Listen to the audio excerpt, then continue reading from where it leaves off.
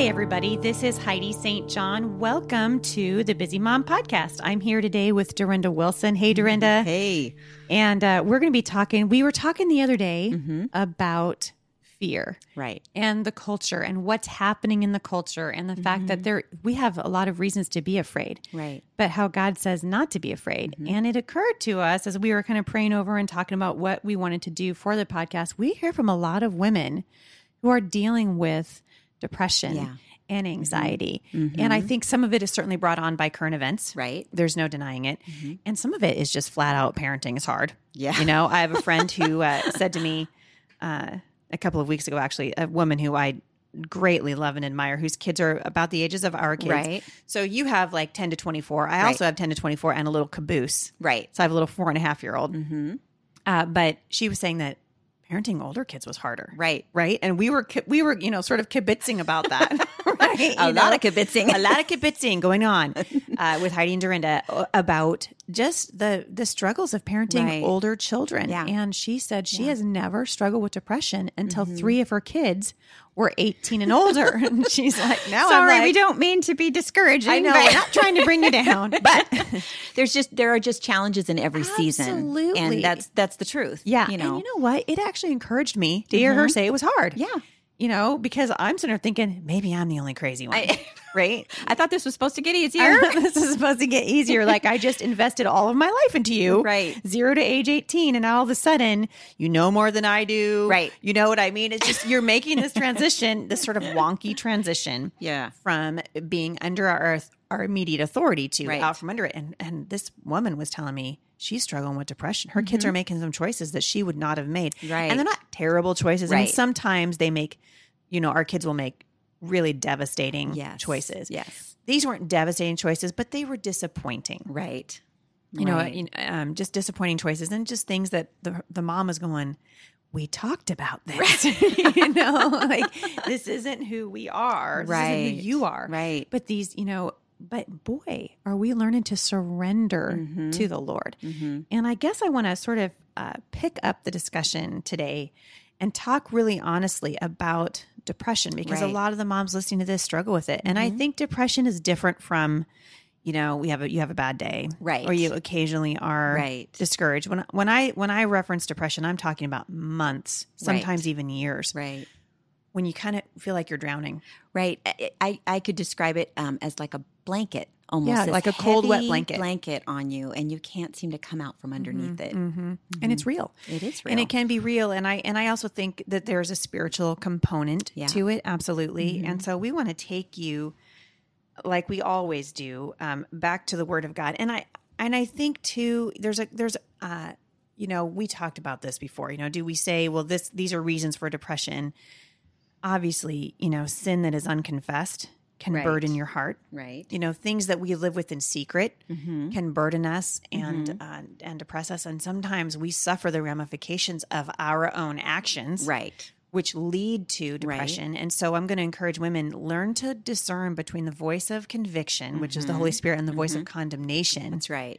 Which is the enemy. Right. And there's a big difference. There is. Yep. And if God's got us under conviction, the solution is simple. It's repentance. Absolutely. We just repent, and we confess, and we repent, and we ask God to help us change our ways. If it's condemnation, that's of the enemy. And that's not, God doesn't have that for us. And that voice of condemnation is always, hopeless. Very, very hopeless and very Eeyore. It's just, you screwed up again. Right. You're never going to amount to anything. And what mom hasn't felt that? Right. Oh my Moms goodness. are guilt magnets. Oh, totally. Absolutely guilt magnet. Even when we don't need to be.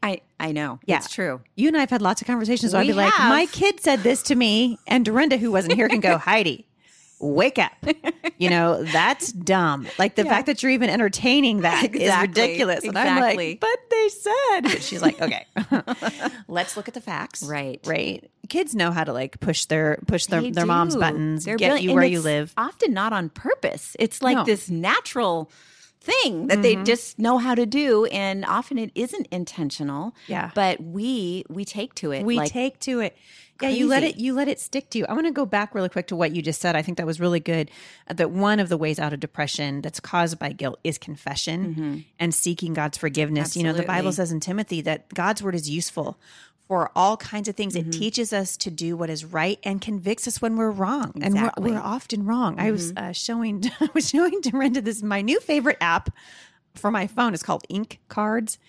And you can send postcards to people. Right. And there's a whole category in there of I'm sorry cards. And I love them. That was your favorite one. That's my favorite one. I told her, I'm sorry all the time. I'm going to use this one a lot. I'm going to use this one a lot. I said, there's a picture of a vampire. And, like not an ugly picture, but kind of a drawing, right. A kiddish sort of picture of a vampire. And the top of the card says, I'm sorry. And the bottom says, I suck. I thought, man, sometimes you just have to go, I blew it. Psalm 32:5 says, finally. I love that it says, finally. This is David. Okay. Uncle, like he's screaming uncle, right? So he says, finally, I confessed all my sins to you and stopped trying to hide my guilt. Right. I said to myself, I will confess my rebellion to the Lord. And then here's this part. He ends this with an exclamation point as if he can't believe it happened. And you forgave me, right? Yeah. You forgave me. All my sin is gone. And if you skip down just a little bit more, Psalm 32:1, it says, then David could sing for joy again. Blessed is the one whose transgressions are forgiven, whose sins are covered. Blessed is the one whose sin the Lord does not count against them, and whose spirit is in no deceit. Rejoice in the Lord and be glad. All you righteous sing, all you who are upright in heart. What he's doing is he gave up. That's why he says, finally. Right. I stopped struggling. I confessed my sin to the Lord. Right. He forgave me, and now your heart is set free. Exactly. It's like a child who has to get a spanking. That child who needs discipline. Absolutely. It's the same way in our relationship with the Lord. And I think waiting too long between those times that we confess to the Lord, it does bring us down. It does bring this condemnation in. And it's like the enemy getting a foothold. Exactly. And I think that's why it's important to, as much as possible, be in the Word and in prayer, even just for a short time every day, where you're able to unload that. Absolutely. And make things right before the Lord. And at our house, we try to make things short right accounts with each other before the sun goes down. That's, for a while we were even practicing a discipline of sitting down at the dinner table, and after dinner we would say, hey, do I need to make anything right with anyone? And that was really freeing. Yeah. I kind of ruined dinner a couple times. No, we waited till afterwards. Oh, you have indigestion. I'm so sorry. I'm so sorry. Did my confession of breaking your lamp ruin dinner for you? See that lamp over there, Mom? It's sitting up. It looks good, but if you'll move it away from the wall, you'll see the whole back is smashed, and you're going to have to throw it away. I'm going to unburden myself at the dinner table. Exactly. Yeah. Let you know. Yeah. But there are other kinds of reasons why. Exactly. We struggle with depression. Sometimes it's chemical. Yeah, absolutely. Sometimes it's genetic. There's just, we're predisposed to something like that. It doesn't mean that God can't work and help us through it, or that he won't meet us there. Absolutely. Yeah. I always try to think, when I feel like I'm in places like that, it feels like I'm completely alone, which is exactly what the enemy wants. That's what Satan wants you to think. He wants us to feel alone. Yeah. So the thing that I've realized over the years is there is no place that I can go where God can't meet me there. Absolutely. And when I remind myself of that and even speak it out loud, because he said in his word, I will never leave you or forsake you. Sometimes those are the only words I speak out loud in those situations. And it just makes me realize I'm not alone, and God is here to help me. Because there are parts of our hearts where it's just God and us, there can't be somebody else there with us. But God is, and that's what matters. And he understands. I think totally. that, I think often, and there are many years, and like I've said before, my struggle has not really necessarily been with depression. Right. I've certainly had seasons of my life that I've struggled, particularly, I can think of many seasons in ministry when, as a pastor's wife, that I was just like, really? Here we are, we're trying to serve the Lord, and nothing that we're trying to do seems to work. And after a while, the enemy, it's just like you said, it's that cold wet blanket, and all you can feel is we're failing. We're never going to succeed. No one's listening. We're not having an impact, those kinds of things. Well, don't you feel like that as a mom too sometimes? Oh yeah, it's very similar. So mothering and pastor's wife. If you're a mother and a pastor's wife and you're on antidepressant medication, now you know why. We're praying for you. We're praying for you. But I think just to recognize, first of all, there's no guilt. The Bible says there's therefore now no condemnation for those who are in Christ Jesus. Years and years ago, I confessed to someone, and it felt like a confession, that I had gone to my doctor, and because I was having crippling anxiety, and I literally would wake up in the morning, and the moment I would wake up, my heart would start racing, and it was like that until I went to bed at night. Wow! And I finally went to the doctor and said, "I think I'm I think I'm dying. Like I thought it was going to kill me. My heart racing all the time. And so I confessed to this woman. And I use the word confession, but I don't, that's how it felt to me. Right. In hindsight, I realized that was also the enemy. But I said to her, I'm on this medication, and her words hurt me so badly. And she didn't mean to hurt me, but she said, have you not been reading the Bible? And I was like, I couldn't even answer her. I was speechless. I was like, okay, silence. I just bare my soul to you. And the only thing you can think to do is throw a Bible verse at me. I felt like someone just beat me with a Bible. Oh, that's hard. And I loved the Lord. And I thought, that's not, later on, I told my husband, because this is a woman that I loved and I still love her, but it was just a devastating thing for me. And I think that there is a misconception, less now than there used to be, that if someone is on medication for anxiety or depression, that somehow they don't trust the Lord. And that's simply not the case. There is no condemnation. And I think that you need to recognize that. If you're listening to this today and that is you, I want you to be encouraged. God wants to meet you where you are. I don't know that he wants us to live our lives on medication. I think that, there are seasons, and certainly have been seasons for me. I am, for the first time in many years, off of anxiety medication. And we'll talk about that in another podcast, just some things that the Lord has done to help me get set free from the constant anxiety. I still experience it. Like, because I'm a human being, but no, I'm no longer a slave to the constant anxiety, but I love that the psalmist David was so transparent, and no one made fun of him. He says, in Psalm 42, why are you in despair, O my soul? And why have you become disturbed within me? Hope in God. So now he's speaking out loud to his creator. Hope in God, for I shall again praise him for the help of his presence. He's saying, I don't even know what's wrong with me. I'm in despair. I can't break out of it. And so what he does is he chooses in the middle of that to say, I shall again praise him. That's right. He's declaring out loud what exactly what you said earlier. It's the truth. Yeah. And I think that just segues really well into some of the things that we can do. Praise.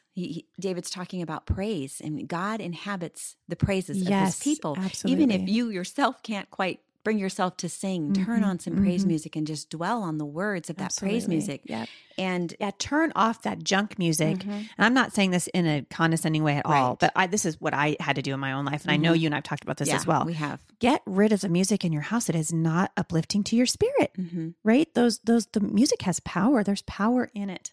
And there's something about going back to music that's going to direct you to the Lord that's important. Exactly. And we talked in another podcast about speaking out and praying his word out. Yes, out loud. Absolutely. Take the breaks that you need. Take the time that you need to, and I know it's difficult when you have a lot of little ones, but even I remember sitting on the floor and just, letting my little ones crawl over me while I was praying because they were occupied and I was their jungle gym, but I could pray while they were doing that. And even if it's just little spurts of, God blesses it, and he says that his word doesn't come back void. That's right. So when we speak out his word, it's guaranteed to have a return. It's the praise of his people. Imagine that the Lord is actually near to. The Bible says that he's near to the brokenhearted. That's right. He understands your brokenness. Right. And one of my prayers in those times too has been, Lord, that I'm dust. You remember that I'm dust. You remember you made me. There's compassion there from him for us. Yeah.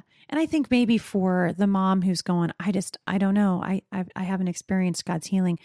I'm actually writing a book right now about the healing of God in my own life. I'm so excited. But I started out the book by saying, I knew God, right? I knew of him. I knew of his presence. I knew of his power. I believed in his omniscience. I'm hook, line, and sinker. I believe he died for me. He rose for me. I knew nothing of his healing, nothing of his healing.